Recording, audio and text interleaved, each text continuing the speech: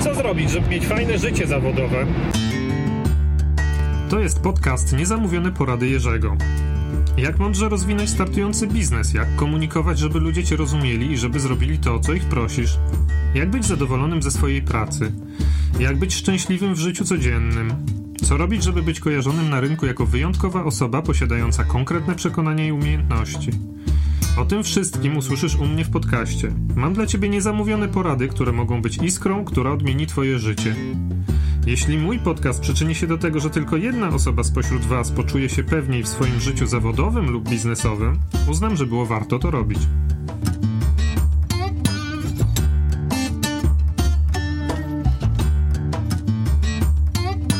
Już mniejsza o to, czy jesteś pracownikiem, czy może jesteś przedsiębiorcą, a może zastanawiasz się dopiero, bo właśnie kończysz studia, co dalej robić, czy zostać pracownikiem, czy freelancerem, czy przedsiębiorcą na zasadzie założenia jakiejś firmy.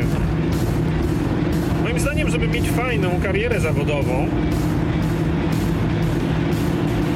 należy wypracować sobie taką sytuację życiową, żeby się nigdy nie bać tego, że cię zwolnią, jeżeli jesteś pracownikiem, a jeżeli jesteś przedsiębiorcą, to żeby nigdy nie bać się tego, że jeden jakiś główny klient zrezygnuje z naszych usług, będziemy mieli problem z płynnością finansową. Jak tego dokonać? No w przedsiębiorstwie to jest dosyć proste, bo wystarczy po prostu zdywersyfikować sobie przychody, tak? Czyli zamiast mieć jednego dużego czy dwóch dużych klientów, to mieć takich trochę mniejszych, ale 5 czy 10, tak? No wtedy ryzyko, że jeden zrezygnuje i już mamy kłopoty finansowe, jest niewielkie. A jeśli chodzi o pracę zawodową albo bycie freelancerem, no to w pracy zawodowej to jest tak, że po prostu należy połowę każdego wynagrodzenia, niezależnie od tego ile zarabiasz, naprawdę, bo to nie ma znaczenia, czy zarabiasz 2000 czy 20 000. Połowę każdego wynagrodzenia odkładać, oszczędzać, nie wydawać.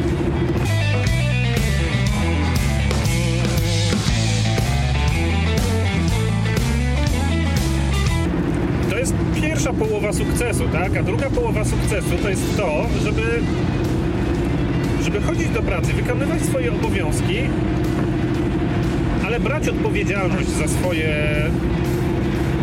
za swoją pracę, tak? Czyli znowu niezależnie od stanowiska należy brać odpowiedzialność za swoją pracę, czyli jeżeli jest potrzeba podjęcia jakiejś decyzji,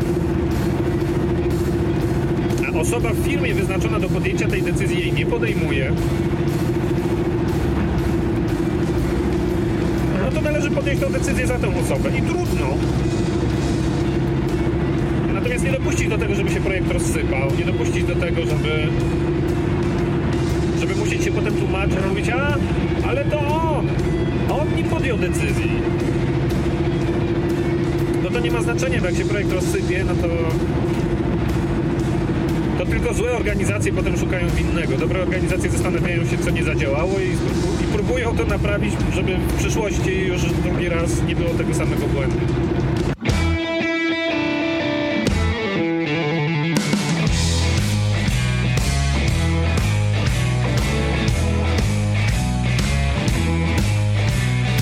W byciu freelancerem to w sumie trzeba robić trochę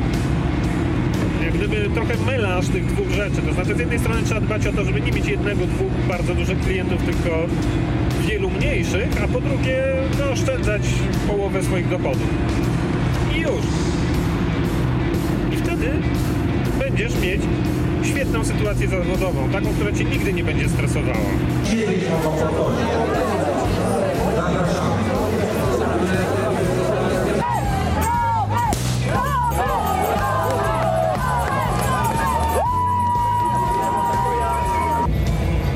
Po Ekidenie w sumie przebiegliśmy 3,51, no to jest bardzo dobry wynik, poniżej 4 godzin, super.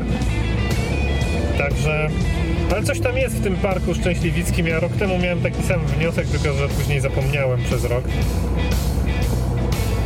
Tam jest jakieś drzewo, które pyli takim czymś, na co ja jestem uczulony. I za każdym razem jak przebiegnę Ekiden, to później po prostu mam taki katar. I dzisiaj też. Ale fajnie było.